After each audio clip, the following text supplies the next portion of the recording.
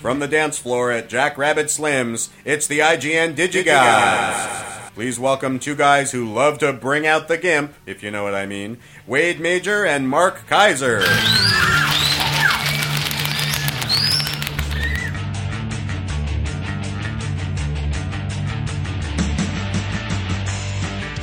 Oh, yeah, we love a good Pulp Fiction reference. Corey, who sent that in? That was written by Mario, don't call me Mario Lopez Mendez. God, that Mario Lopez, that guy, I don't know who keeps hiring him, but that guy gets so much work. Is it not the listener that just... No, Mario Lopez. Yeah, you're on TV, the Mario Lopez. Yes. Yeah. I mean, this was Mario Mendez. No, I get that. Yeah, okay. But you mentioned Mario Lopez. Well, Corey did. Corey mentioned Mario Lopez. And I'm like, honestly, is he that... Yeah. What, like, isn't he on like Extra or one of those stupid shows? Yeah, he's a good-looking hunky guy, and he gives good stand-up. I guess. Yeah. What do I know? Anyway, thank you, Corey. Absolutely, and thank you, Mario. So a lot of interesting stuff today. A little bit of overflow from last week, and we're getting into awards season, so we are in theory starting to get inundated with screeners and screening invitations, but I haven't really taken the dive yet. Have you? Oh, Lord, no. In fact, those are the three. You can see them right there. No, there's two. Yeah. Well, no, there's three. I think I threw one away. And they're all Booker's Place. Well, we got Booker's Place, whatever that is, twice. And then we got something, it was like a nice movie about nice people who changed the world, threw it away. Yeah. The only thing I got that I really wanted, which I asked for, is the Central Park 5. Which I have, and I'm dying to watch. Yes. Yeah. Central Park 5. But, I'm feeling like pressed, like we always are at this time of year, don't you? We have literally... If you're pressed now, what do you think is going to happen around Thanksgiving? It's ridiculous. I never enjoy Thanksgiving weekend. I don't either. It's just movie watching. And I'll be in New York the whole week of Thanksgiving, which means that I'm going to have to do what I've done before, what you've done before. Bring screeners along? Which is either bring screeners along and watch them on the plane. Or go to screenings in New York. Yeah. Yeah. But you know what? Going to screenings in New York is a joy. It really is. It's such a pleasure. It's such a pleasure because all the screening rooms in New York, I mean, this is why I'm envious of New York film critics, because every screening room in New York, every major screening room is within a 10-minute walk. It's within a 10-minute radius. They're all kind of around Broadway and 49th. The Times Square area. In Times Square area. I mean, they're all right there. And there are literally 5 of them within a block and a half of each other. It's incredible. I mean, the Magno screening rooms, and then the Broadway screening room, they're all right there. They're all beautifully clustered. And when we were in New York for that month, where was 7 years ago, I mean, it was amazing because I was at the Time Hotel, and half my screenings were at the Broadway screening room, which was across 49th Street. The Time is on 49th Street right off of Broadway. I would literally roll out of bed, just wouldn't even shower, wouldn't shave, nothing. Roll out of bed, just put shoes and a robe on, slippers and a robe, take the elevator down, walk across the street, go up, look like I just rolled out of bed, which I did, walk into the Broadway screening room up on like the 7th floor, literally 3 minutes from bed to seat. Movie watch, done, walk back across the street in my robe, and go back to bed. It was a beautiful thing. But that's I'm envious of New York film critics. But that's the great thing about New York, too, is that you look at a building, and the building is, it's 12 stories high, and it's half a city block. Yeah. There could be, on any random floor of that building, there could be meth lab, sneaker store, gigantic state-of-the-art screening room. You just don't know because it's New York. That's true. It doesn't give any of its secrets until you go into the building. That's true. That's why we love New York. It's a beautiful thing. We do. By the way, you know what's not a beautiful thing? What's not? Walter Gass. Walter Gass hates us. Why? Because he sent us an email. And I'm going to read that email to you. Go ahead and read because he has a comment to make. Make the comment. And by the way, I'm going to read his comment, and then I will ignore his comment because you will hear or taste why within moments. Okay. Walter says, okay, so all the food talk at the beginning has been amusing. Mark bringing out his massive insecurity for all the listeners to see is also amusing/sad. But now we're getting food talk at the beginning and then again in the middle/end. Can we have the food segment contained at least? I've given up on the idea that Mark will stop with the cooking talk. His need for acceptance and gratification is clearly too powerful. But let's please not sprinkle it throughout the show because my feeling is he wants to skip He'll hear food, skip on his iPod a couple minutes and hope it's gone, but it's not. I'm so happy you made great Pop-Tarts. Yay for you. And I did. And I still have one left. But I can't try them or see them, so listening to Wade eat them is not as thrilling as you might think. Now here's the thing. Now, Walter comes up with a good point. We should discuss this. Maybe if you blogged a picture of the recipe of these things, make it more interactive for the listeners. That would be a good Facebook post. Well, here's the thing. What? Well, there really was no recipe for the Pop-Tarts. No. Should we, and we can throw it up to the listeners, when I give Wade something to eat, of course I've done this 10 times now, so it's too late to make it new. Mm-hmm. I could, as he is eating it in real time, take a picture and put it on the Facebook page. Yeah, you could. Should I do that? Yeah, why not? Really? Sure, why so not? I'm going to give you something right now. Sure. This moment. And I'm going to take out my iPhone. I'll take a picture. That's fine. While I start, I'm gonna roll through some classic movies. Well, hang on. First of all, we are going to start doing this now, thanks to Walter Gass. Thank you very much, Walter. So what's going to happen is Wade will talk about probably some DVD you'll never buy, whereas I'm going to go get his treat for the day with a spoon. You do that. And I'll whip out the iPhone, and I'll take a picture of you. You do that. You go whip that out. And then we'll see if anybody cares. Well, as it would have it, I'm going to talk about movies that you have to buy. And Mark's all jealous now. You know, the big Universal Hitchcock set is coming out soon, and we are very excited about it. But there are other Hitchcock titles that are not part of the Universal library, and they are also making their way to Blu-ray. And two of them we are going to rave about. Well, I'm going to rave about them right now. One is Strangers on a Train. These are both from Warner Brothers, and Warner has a few Hitchcock titles. And the first one, Strangers on a Train, is just one of the most incomparable Hitchcock films ever made. If you haven't seen Strangers on a Train, you have sorely missed out. Stars Farley Granger and Robert Walker as two guys who meet on a train and become embroiled in a very strange kind of a crisscrossing blackmail murder plot that is just so diabolically well written. Brilliant screenplay by Raymond Chandler and Chenzi Ormond. Chenzi Ormond gets overshadowed by Raymond Chandler there, obviously, but you know what? It is a great screenplay and so well done all throughout. 1951 Hitchcock film, really Hitchcock at his very, very best. This is a brilliant movie. The Blu-ray is perfect, absolutely spectacularly perfect. A little bit less perfect is Dial M for Murder, 3D. Now, this is an interesting.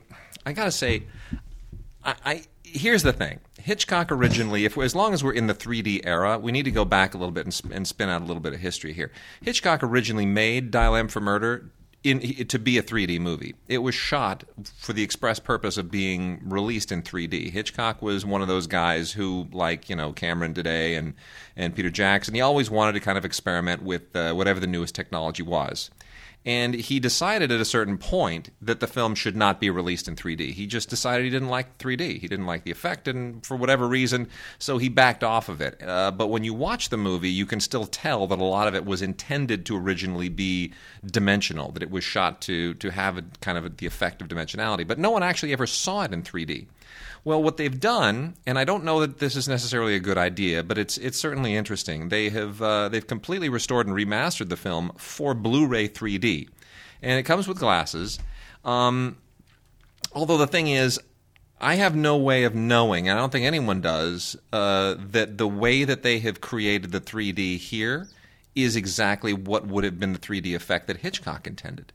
Because you can do 3D a lot of different ways. You can select what things you want to have what level of dimensionality in the frame. And there's no guarantee that what we're seeing here is Hitchcock's 3D vision. If you watch the film flat without the 3D, it certainly is.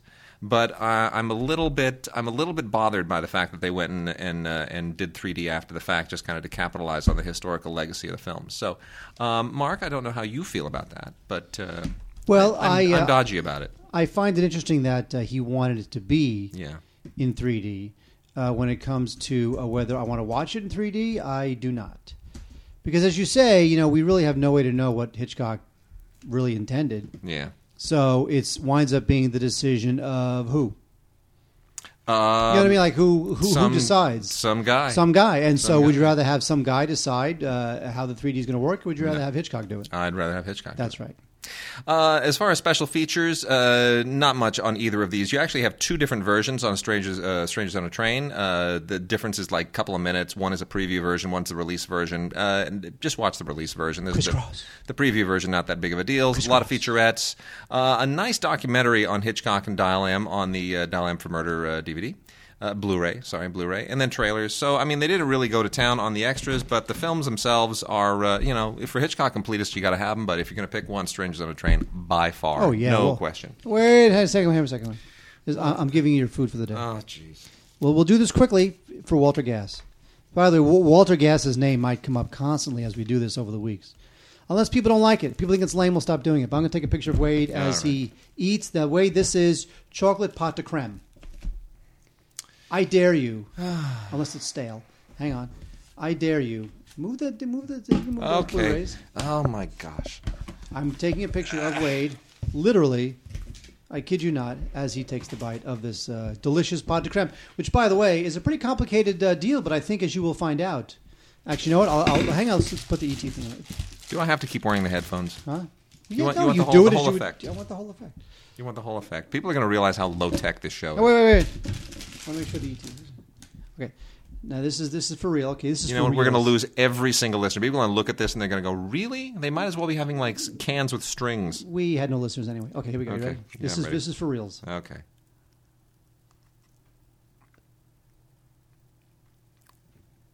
That's quite good. Thank you. That's really quite good. Okay. All right, Walter, we're done. I'm going to email this to the Facebook page. That's quite good. Thank you. Chocolatey. Oh, it's out of focus. But what are you going to do? It is chocolatey. Mm-hmm. Yep, absolutely.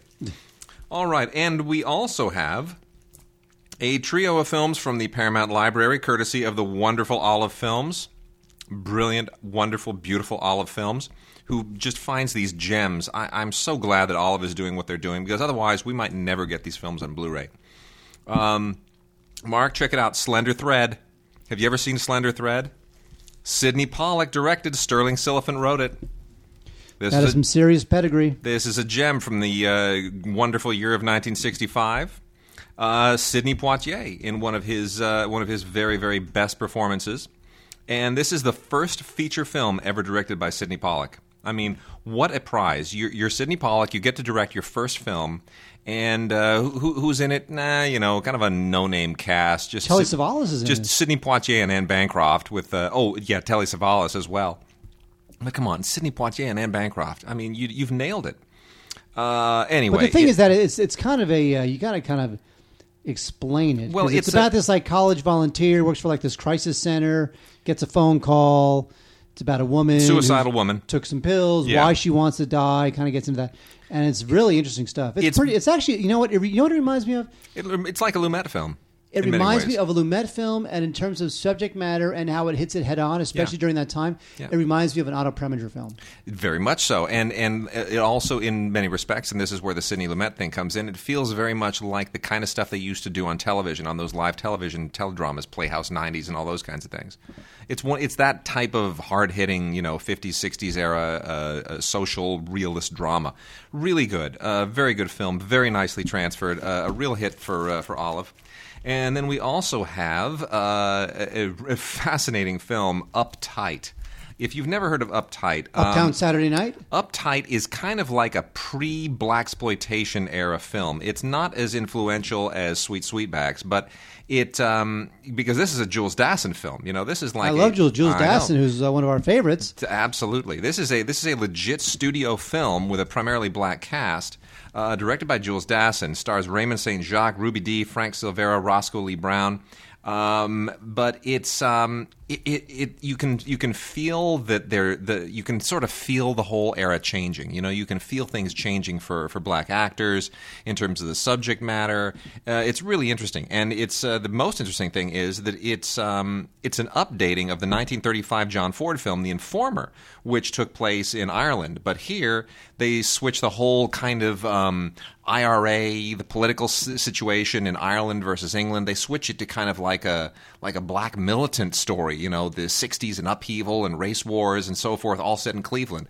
Well, the rumor is that Dassin wanted to make a straight remake of The Informer. Yeah. Which is weird because, like, you know, in 1968, at that point, Dassin's career, you know, this is years after Rafifi and, you know, all Naked City and all these other great films he'd done, and Top Cappy. It's terrific. So this is kind of at the later third of his career. Yeah. It might actually be the last really good film he did. It's really a terrific film, actually. I mean, I find it fascinating historically, and I'd almost forgotten this film even existed. I mean, I saw this a long time ago. It's really a terrific film. Very, very nicely transferred to Blu-ray. Definitely deserves to be in anybody's library if they're a fan of the era. And also in the film, by the way, Max Julien, the Mac. Bro, the Mac. Max Julien. He's the man. You know, I met Max Julien. No, you didn't. Years ago at a Blaxploitation Film Festival. Same place where I met Rudy Ray Moore. And that dude is just ageless and filthy. I just love Rudy Ray Moore. That guy, they did a double feature of Dolomite and the Human Tornado, and as he introduced the movie, he went and did like 45 minutes of material walking up and down the aisles in the New Art Theater, literally just ripping people apart and getting the huge laughs. It was unbelievable. It was a master at work. Oh, Rudy Ray. I tell you. Anyway, and then a young and pre-crazy Liza Minnelli in Sterile Cuckoo. Directed by another brilliant director of the era and written by another legend of the era. Alan Pakula produced and directed, who sadly passed away some years ago in one of the most horrible accidents ever to take a Hollywood life. And written by Alvin Sargent, Ordinary People. So Sterile Cuckoo. Alvin Sargent, you mean the guy who wrote Spider-Man? Who keeps the life in the Spider-Man series, by the way. This is from 1969, just on that turning point from the 60s to the 70s, and you really feel like all of these issues, these social issues creeping into this film. It's just terrific. This is, and like the Pollock film, this is Alan Pakula's directing debut, and I have to say I have an issue with Liza Minnelli's character here. Her name is Pookie. Don't particularly like the name Pookie, but this is really it's really a very, very good kind of low key romantic drama, and that gets into a lot of these issues that sort of were plaguing the. I guess it's a little bit like Rebel Without a Cause on some level, but it just feels a little more prescient. And I think it's absolutely terrific. And this, by the way, is the film that debuted the song Come Saturday Morning. So all three of those are on Blu-ray. I think they are all first-rate, and I'm so thrilled that these kind of obscure little classics are creeping out. We have the Alan Pakula directing debut, the Sidney Pollack directing debut. I mean, Jules Dassin remaking John Ford and transplanting the whole kind of IRA thing into, a race war area Cleveland. Come on. It doesn't get better than that, does it? Well, if you want to see movies like that today get made, you can't see them. The American studio system won't make those films today. Yeah, I know, but anyway. But someday. And then real quickly, a double feature of Robert Conrad movies from kind of the same general era. Not really that great, I got to tell you. Robert Conrad, I'm a huge fan. Loved his TV work, not such a fan of his movie work. Loved him in Wild Wild West and, Baa Black Sheep and Hawaiian Eye and... just about every damn thing he ever did. He even did, what was that? Oh, he did a couple of series that barely even lasted a season. One was like a spy Man from U.N.C.L.E. thing, and then there was another one where he was a boxer in Michigan or Chicago or some damn thing. Anyway, this is a double feature of a Robert Conrad movie, Sudden Death, and Live a Little, Steal a Lot, also known as Murph the Surf. Robert Conrad was really kind of a cheesy... movie actor, so I wouldn't put too much into these. But if you are a big fan, I guess check them out. Sudden Death is a late '70s film, kind of nudged in there between TV series. Not that great, but whatever. It's there for those who care. It's there for those who care. And while you talk about that, I'm going to eat a little more. Thank you. Mm-hmm. We have two collections next. I like these TMC collections. I think they're really cool. But first, we'll talk about one from the good folks at MGM and Fox. This is the Robert Mitchum collection. Now, Robert Mitchum, he was one of the great tough guys of the 50s, 60s. I thought he was great. And by the way, what people don't realize is that Robert Mitchum, a very good singer. He actually came out with a couple albums, and they're pretty good. They're a little bit country, so I'm not a big country fan. Seriously? Yeah, not a big country fan. The only thing I ever knew about Robert Mitchum was when I was growing up, my mother always used him as the cautionary tale about marijuana. Because Mitchum was arrested for marijuana use at some point. There was like a pot party at his house, and the cops like busted it up and arrested them all.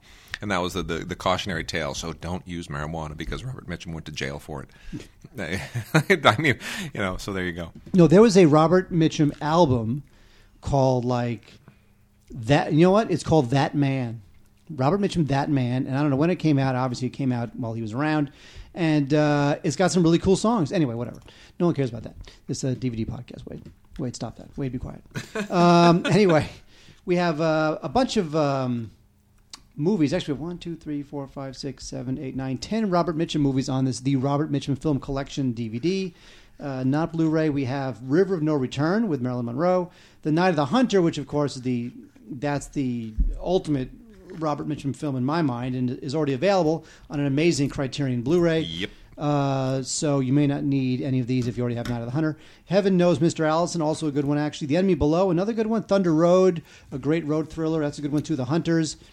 It does have The Longest Day, which is great. Kind of weird, but that's not really a Robert Mitchum film. Not really. It's all about D-Day, but still, it's a terrific film. And Man in the Middle, What a Way to Go, and The Way West.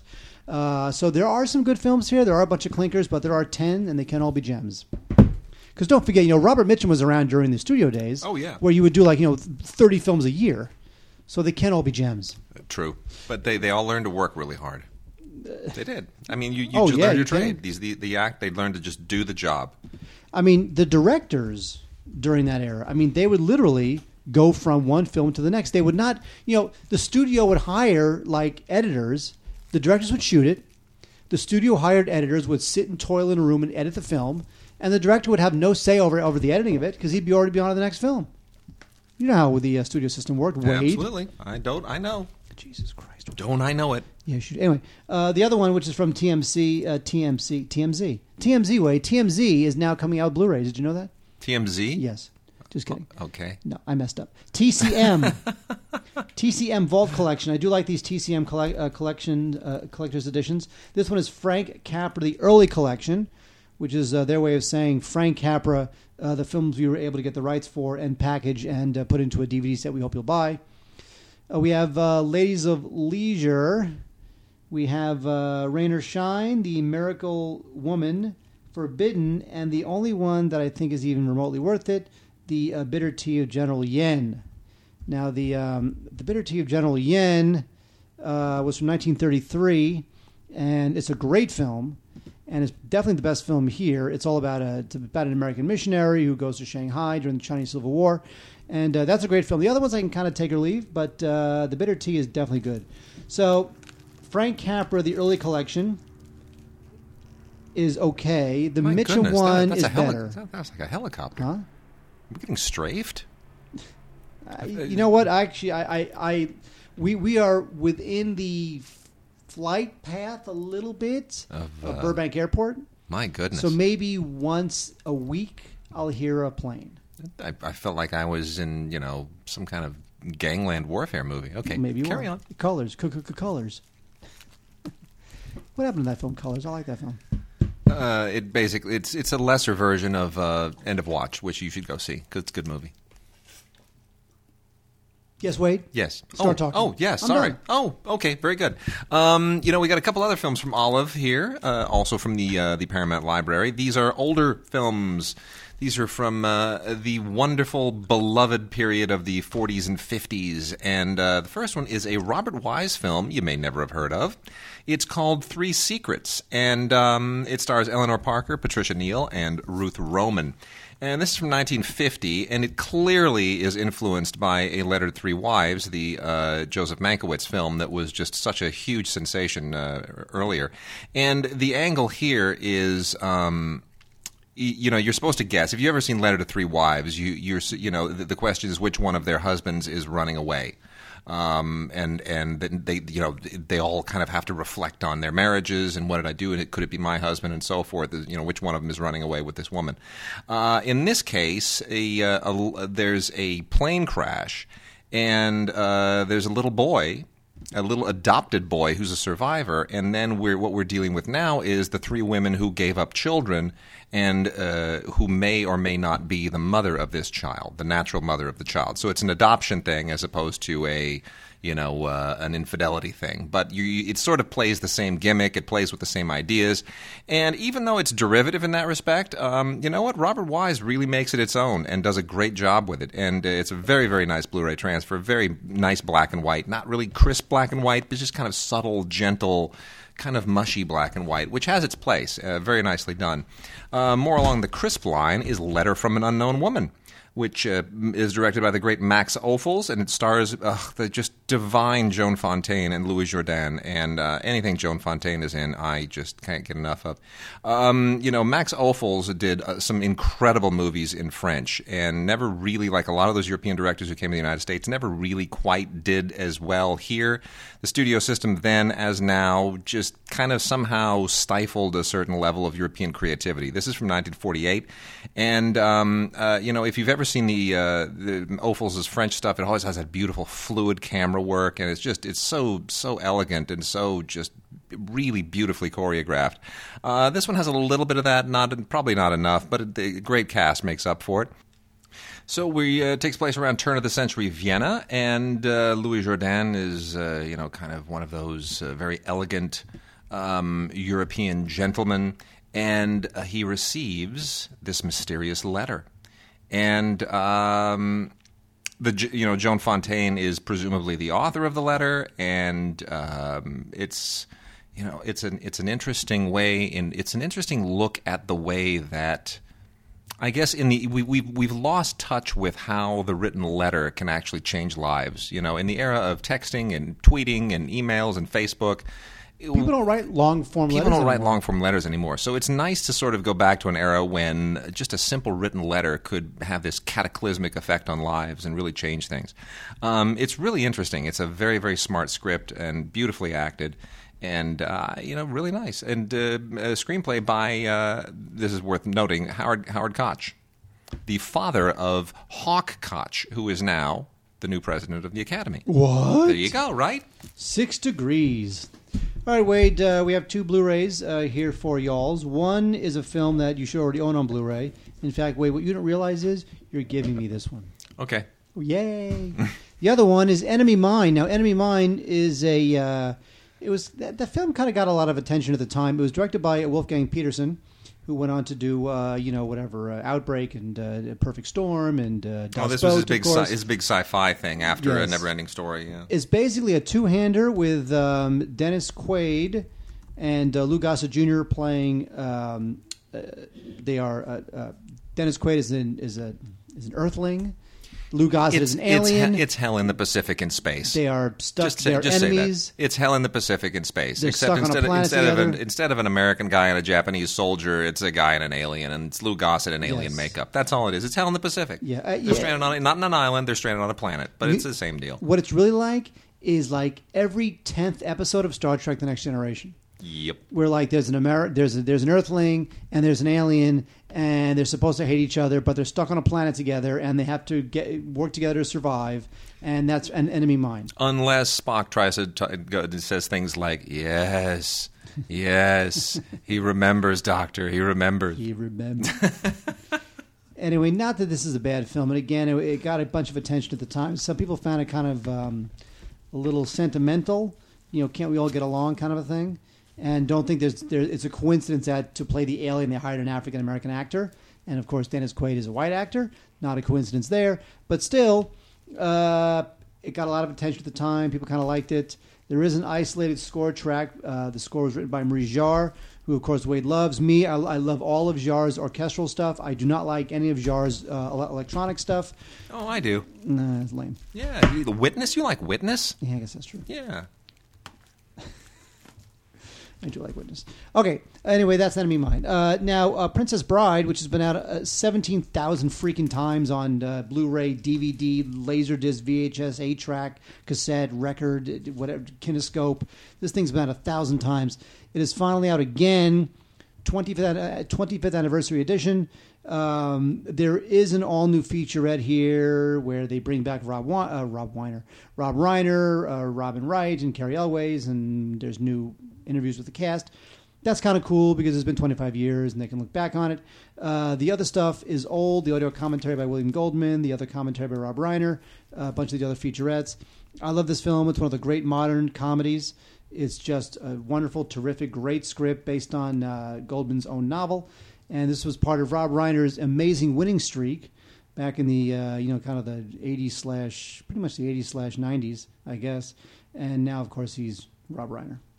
By the way, I love Princess Bride. I love this movie to death. If you already own the previous Blu-rays, don't feel obligated to buy this one. If you don't have any Princess Bride Blu-ray, and you should, you might as well get this one. Yeah. By the way, speaking of Rob Reiner and winning streaks, I am very happy. Now, we haven't gotten the invite to this yet, but I'm very happy that Flight is getting raves. Oh, is it really? It is. Seriously? Yes. Really? Yes.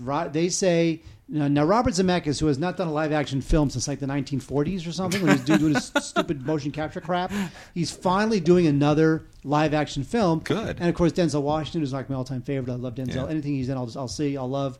I'm so surprised that this thing is getting raves. I'm it's shocked. getting raves because it's supposedly a character piece. Good. It's not like Love there's a it. thrilling thing at the beginning, I guess. Yeah. I hear there's like a thrilling plane thing at the beginning. Yeah. But the rest is all about the aftermath of the plane event, whatever it is, in the life of this character. All right. So it's a character piece. It's Zemeckis hopefully back in prime form. So I'm just saying. All right. Looking forward to it. Feeling good about it. Hope it's good. Cool. Denzel. All right, we got some westerns here, real quick, before we get into new movies. This is a bit of a curiosity, frankly, from like 1970, 71, something like that. It's called Something Big. This is sort of the end of the western era. Westerns were really on their last legs here, kind of in the last, all following a little bit on the coattails of True Grit. And this is Dean Martin and Brian Keith, of all people. And Dean Martin is getting a little bit old in the tooth here, but he just wants to be a badass and do some high-strung, crazy stuff. And Brian Keith is a bit along for the ride. It's really dated. I got to tell you, this thing just feels incredibly dated. And it's not, Andrew McLaughlin, who had done a lot of pretty decent films prior to this, kind of doesn't. He walks through it. It's got a Burt Bacharach song, Hal David Burt Bacharach song, like every movie around this time did. It's just, I don't know. It's a weird, strange, dated oddity. You may have an interest in these next 4 films. These are also Olive releases on Blu-ray from the Paramount Library. They are part of the 3 Musketeers series. Musketeers spell like mesquite. It's like an old Western variation on the 3 Musketeers. These films were part of a massive serial output from RKO Radio at the time, which was, there were something like 51 films done in about a 7-year span in the late 30s, early 40s, and they switched up actors a lot, and there's a handful of these that were directed by George Sherman and which starred as the 3 Musketeers, John Wayne, Ray Corrigan, and Max Terhune. And 4 of these are now out from Olive. They include 3 Texas Steers, The Night Riders, Overland Stage Raiders, and Red River Range. And you can pretty much guess what all these movies are. They're just classic. The scripts were written in probably 4 days. They shot the thing maybe in 7 days, and they cranked it around and then did another one. I mean, these things are made so quickly. And this is how John Wayne started his career. So these are not good movies. These are really boilerplate, very bare-bones, basic, westerns about, rustlers and outlaws and all that kind of crap. And it's the same kind of junk over and over and over. It's a Western variation on the 3 Musketeers. But the only interesting thing here is historically, because this is what John Wayne segued out of when he became a star. Stagecoach in 1939, which was, he still made a lot of these movies after that. But by kind of, the mid to late 40s, he was getting his shot at doing much, much bigger things. And by the 50s, he was the biggest star in the world. So, it's interesting to see the embryonic John Wayne in these movies. They're not good movies, but they're interesting films and historically significant. Well, Stagecoach, I think, is the one where you're like, remember his entrance in Stagecoach? He's got that like hero shot. He's like on that ridge, whatever it is, and he's like, it's like a head to toe shot, and it's John Wayne. Yeah, totally. And that was like the beginning of John Wayne as John Wayne, because John Wayne's cool, and he's John Wayne.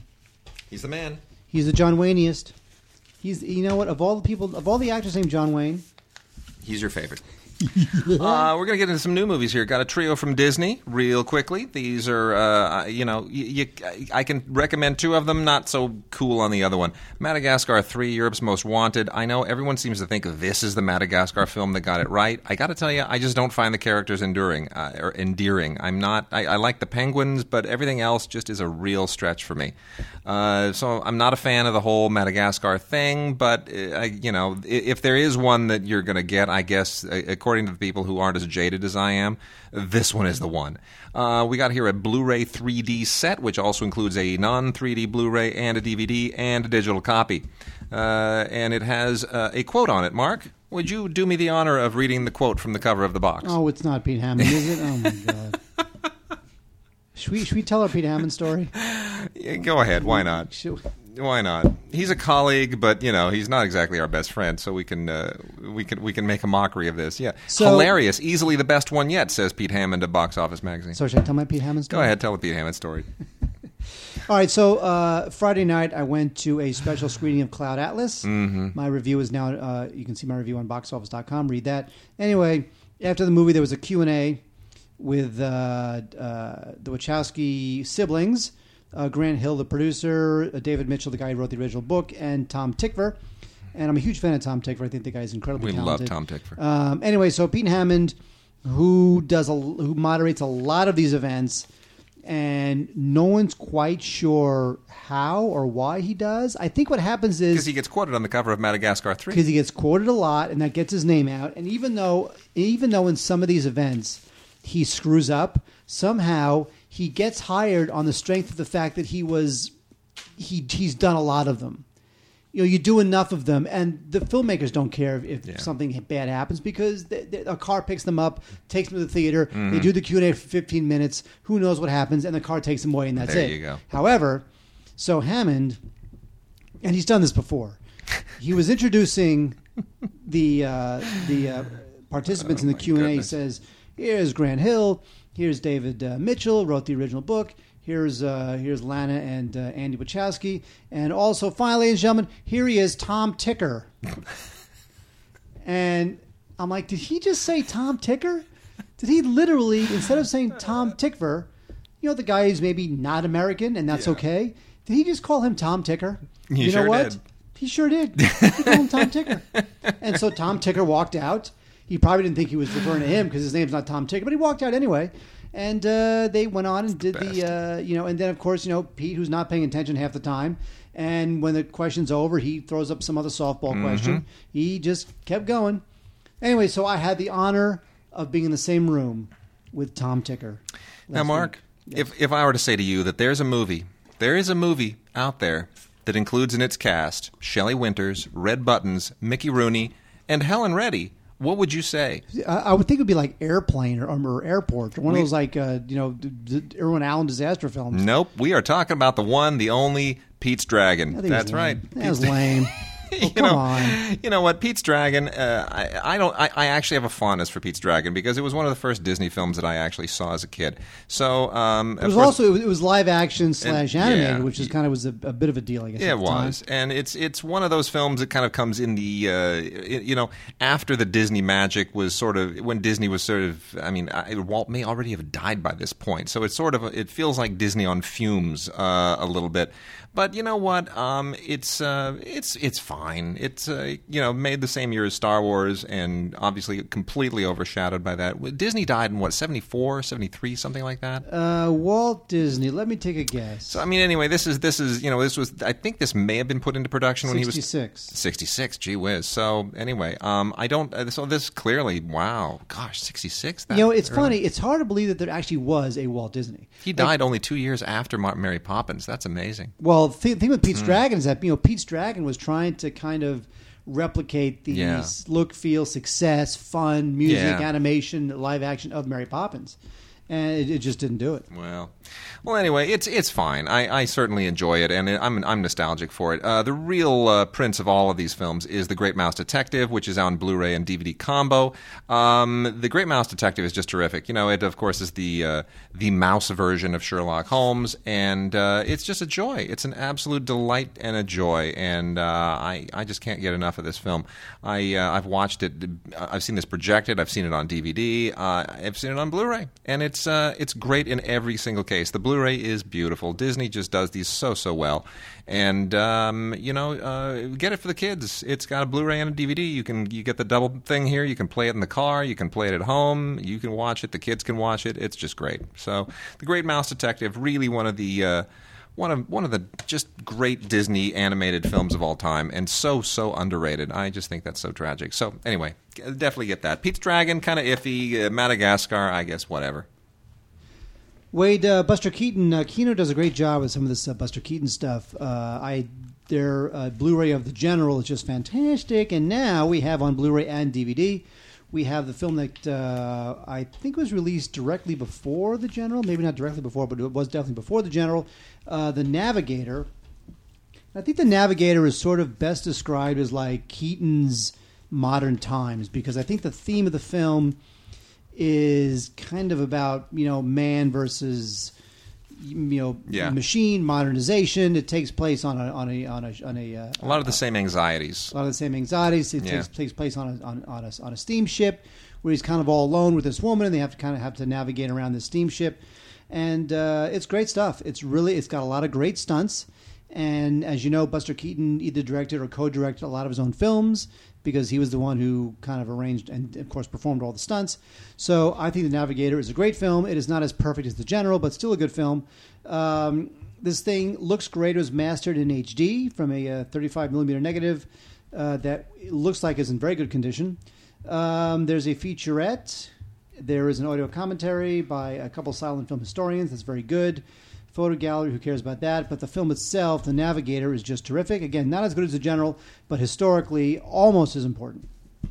Groovy. That's what I say. Love Wade. it. Love it. No, you don't. I'm looking forward to that. You hate it. You hate everything, Buster Keaton. Got a couple of movies here about disconnected parents and children. One absolutely terrible, and the other one disappointingly acceptable.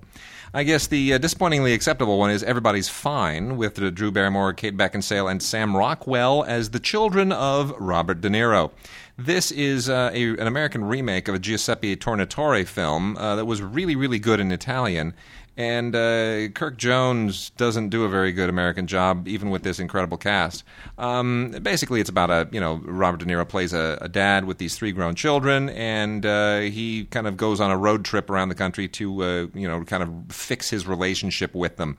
And the Italian film is very, very touching. This one is just, I don't know, it just feels cloying. It feels forced. It's maybe the fact that it has big stars in it is part of the problem, but it kind of feels crushed under the weight of the fact that you have all of these big star, big studio, melodramatic expectations. It just it kind of lumbers along. It's built with the parts don't move nicely. It's not well greased. It's not well oiled. How many other analogies can I come up with? 6. It's not. Come up with 6 more now. Go. It's not 6 well more. lubricated. That's only got 5 more.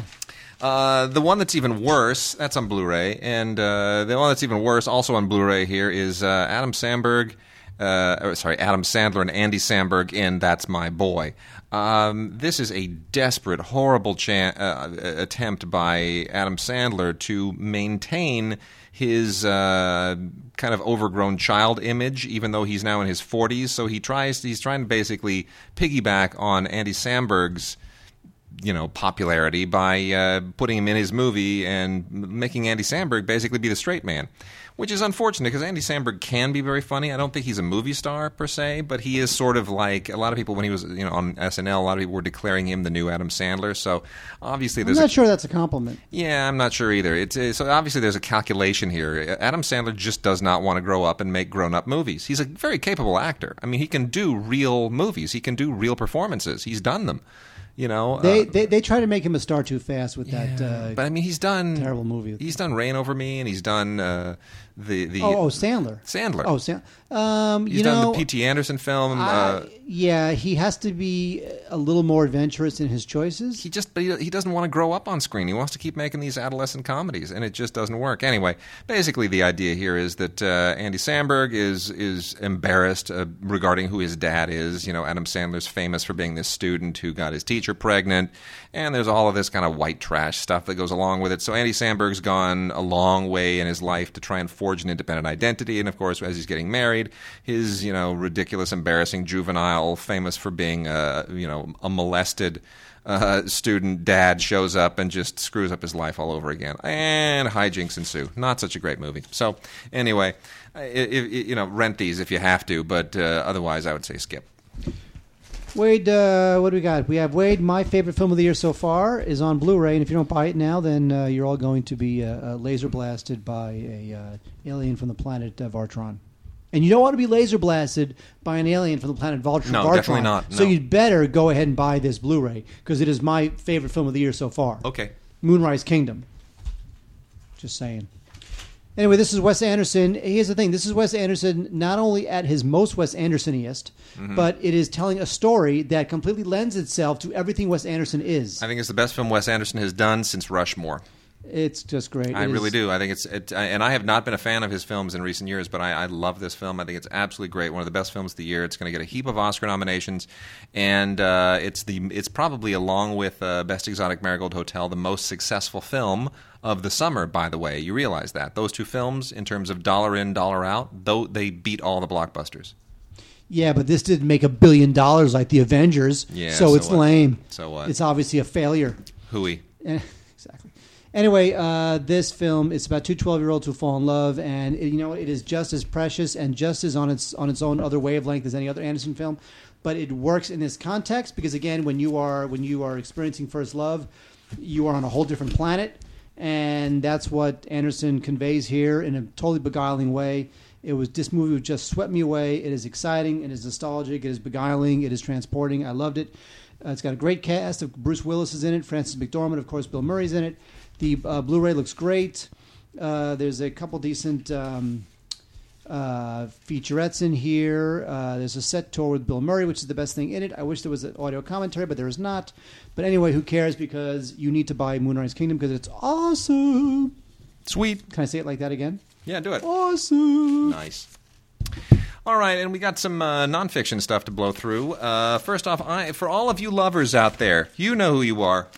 You are people who like to get naked. And I'm going to pretty much lay it on the line here. I would say that's a substantial majority of the human population. We have some. We're going to be grown-ups here. We have from True Mind, because True Mind releases stuff that is, this is not like pornography. We don't talk about pornography on this show. This is for people who want to. Good idea for another podcast. Note to self. Who want to Digiporn. This is for people who want to enhance their relationships, their physical activity. We got several titles here from the wonderful people at True Mind, and they are all part of kind of the same series. The Lover's Guide is all about just learning how to understand your body better. And we've got the Lover's Guide, the original collection, which is a 5-disc set that includes the Lover's Guide Making Sex Even Better, the Lover's Guide Making Orgasms for Women, the Lover's Guide Better Orgasms for Men, and the Essential Lover's Guide. Wait! You're working blue here today. I don't like it. And then talking about orgasms. And then we also have the Lover's Guide, the Essential Collection, not the original collection, the Essential Collection, which includes the Lover's Guide: Secrets of Sensational Sex, What Women Really Want, Sex Play, Sexual Positions, and Satisfaction Guaranteed. And then there's a one-off. Yeah, okay. Says, hold your horses, tough guy. And there's a one-off called Sexual Positions. Okay, that's great. And all of these enable you to get a discount at loversguide.com. You can save, $10 or $25, whatever it is. So, I'm just saying this stuff's pretty explicit, and I'm married, so it's okay. I didn't feel dirty watching any of this, but let me put it this way. This is whatever way you're going to put it is not going to be pretty. Okay, well then we'll just back off. But honestly, you know what? I mean, I've seen some of this stuff where it's really salacious, and you almost, even if you're like married, and even if you feel like you're It's okay. I'm not. You know what I'm saying? La la la la la la la la la la la la. Not listening to Wade. La la la la. Not listening to Wade. Anyway, the World Series history of the Fall Classic. Let's move this along.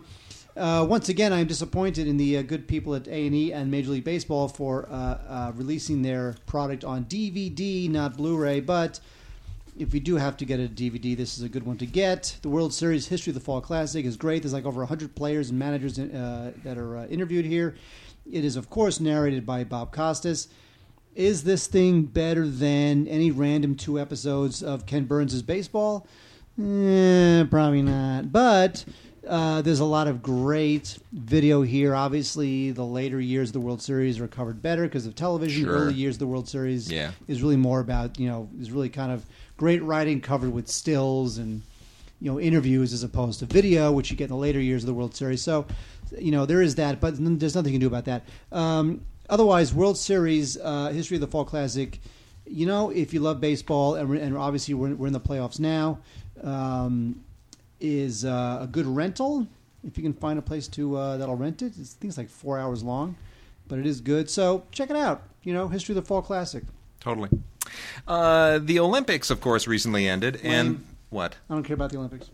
I don't. I never did. I don't know what you did. Okay, can I make a comment? Yeah, sure. Go ahead. I was literally, and I'm not making this up, thinking this today. I don't care about sports. Okay. I love baseball. I know you do. I love baseball. In fact, baseball's on right now in a monitor that I can't see behind us while we record this. Sure. Don't know what's happening, but it is on. All of the sports, don't care. Okay. I have come to that conclusion. I do not care. Okay. Football, don't care. All right. Basketball, don't care. All right. Tennis, don't care. Golf, don't care. Hockey, don't care. Maybe during the playoffs, I'll care about football and basketball. Okay. Otherwise, don't care. Okay.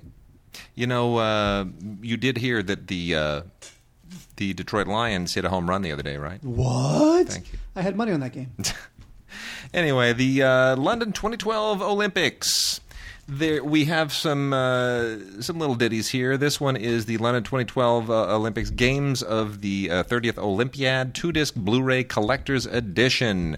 And this includes far too little from the Olympics, to be honest. It's about 4 hours long, and even then, it's not enough. It just isn't enough. I mean, you get some stuff on here from the swimmers. You get a little Michael Phelps action and some Allison Felix action from the track events, and a little bit of Misty and Carrie, Misty May and Carrie Walsh doing the volleyball thing. But ultimately, this thing just blows through all the stuff that we watched, and it's really, Usain Bolt shows up in this like he did on Saturday Night Live the other night. Did you see that? No. Usain Bolt was on Saturday Night Live. I heard. Did not Dude see. cannot act.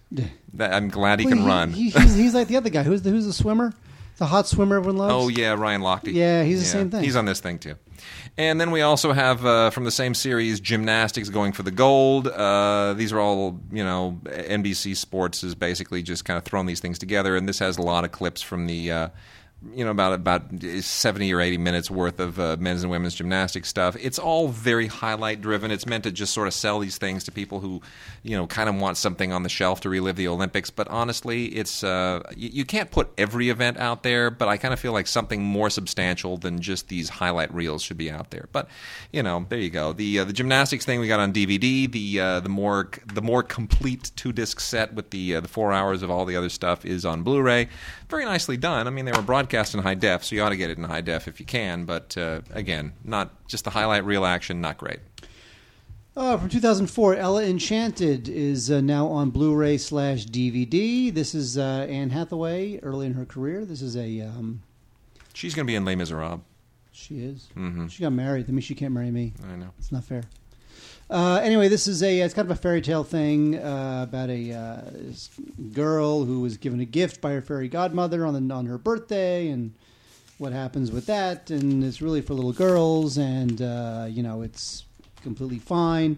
Effects are a bit cheesy, but that shouldn't really keep you from throwing your 12-year-old daughter in front of it, because I'm sure she'll have a great time. And there you go, Ella Enchanted. There are a surprising number of special features on this thing, considering the film is not exactly beloved. There's a commentary by the director and Anne Hathaway and Hugh Dancy, which is nice.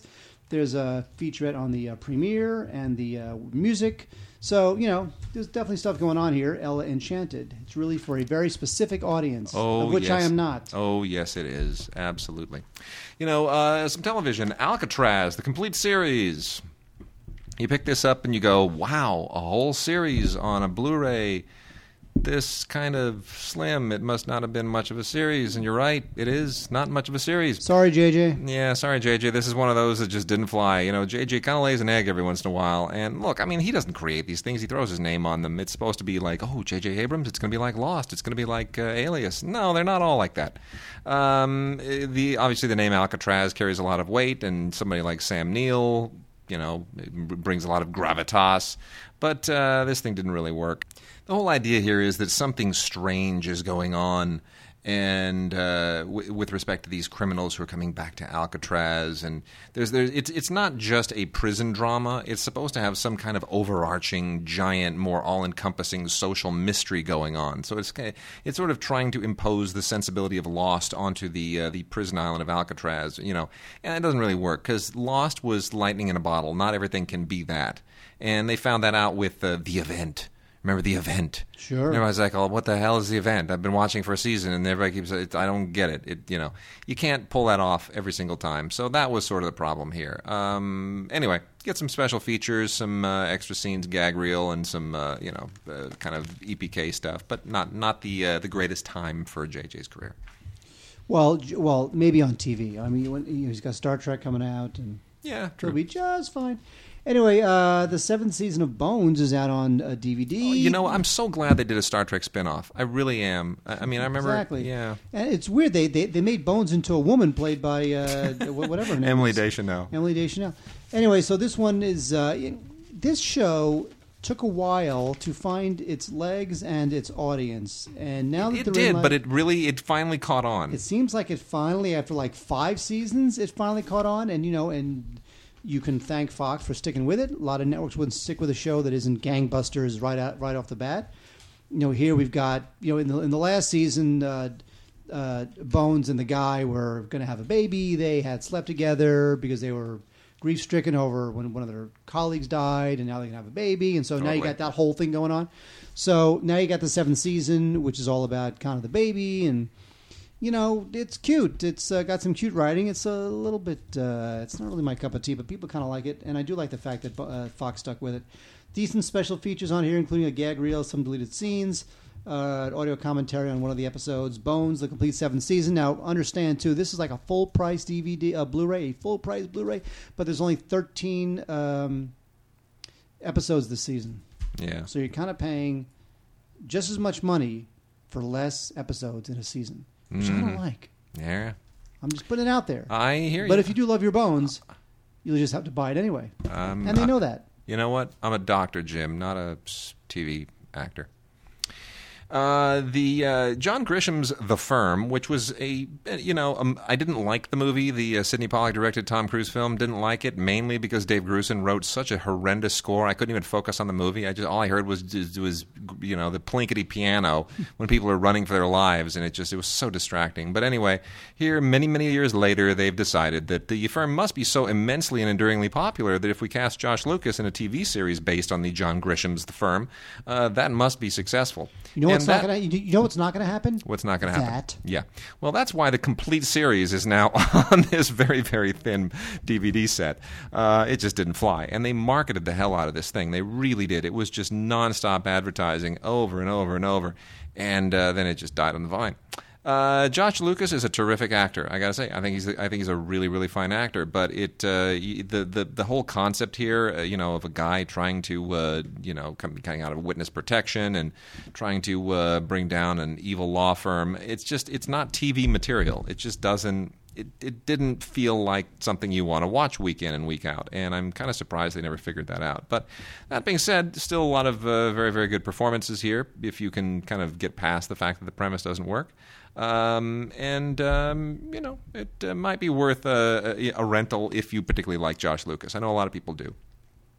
I like him. I think he's fine. I don't think he's a great actor by any stretch of the imagination, but he's fine. And then also Mad Men season 5. What can you say about Mad Men that hasn't been already said 1,000 times? This is the season that almost didn't happen. By the way, this is the season where they hit the wall, and there was this big standoff with the network, and they wanted to have characters cut. And anyway, finally they reached agreement, and Mad Men came back on. And it's still a really sharp show. I'm not sure that after 4 seasons that the 5th season really does much that hasn't been done better previously. But you know what? It's a good cast. It's a good concept. And they certainly do their level best to keep it interesting. So it is a particularly well-shot show, I should say. So very, very high recommendation for the way that this thing has been transferred. It really, really does right by the look, that whole cool, 60s vibe that they give the whole thing. And it is coming back for season 6 in spring of next year. So this is the new thing, right, with these shows. Like, for example, Louis C.K.'s show, Louis, it's on indefinite hiatus now, probably not back till 2014. You heard this? No. Yeah, like he wants to just kind of take a break. I guess he's burning out. So it's like because he does everything. Well, it's like 2014. He'll come back with another series, I think is what they're saying about this. So this all started with HBO, right? With The Sopranos and 6 Feet Under. We do the seasons whenever we get around to it, and you just have to wait for it, which is kind of what they used to do in the UK, It wasn't like every September a new season, and then we do reruns for the summer starting in June, and then we start over in September. Everybody has kind of gotten away from that rigid schedule. So, yeah, Mad Men will be back with season 6 in spring of next year. So we're good. For now, you got season 5 on Blu-ray. Watch it. Oh, wait, on DVD, not Blu-ray, we have Touch, Season 1. Now, of course, Kiefer Sutherland has been very good to Fox, and vice versa.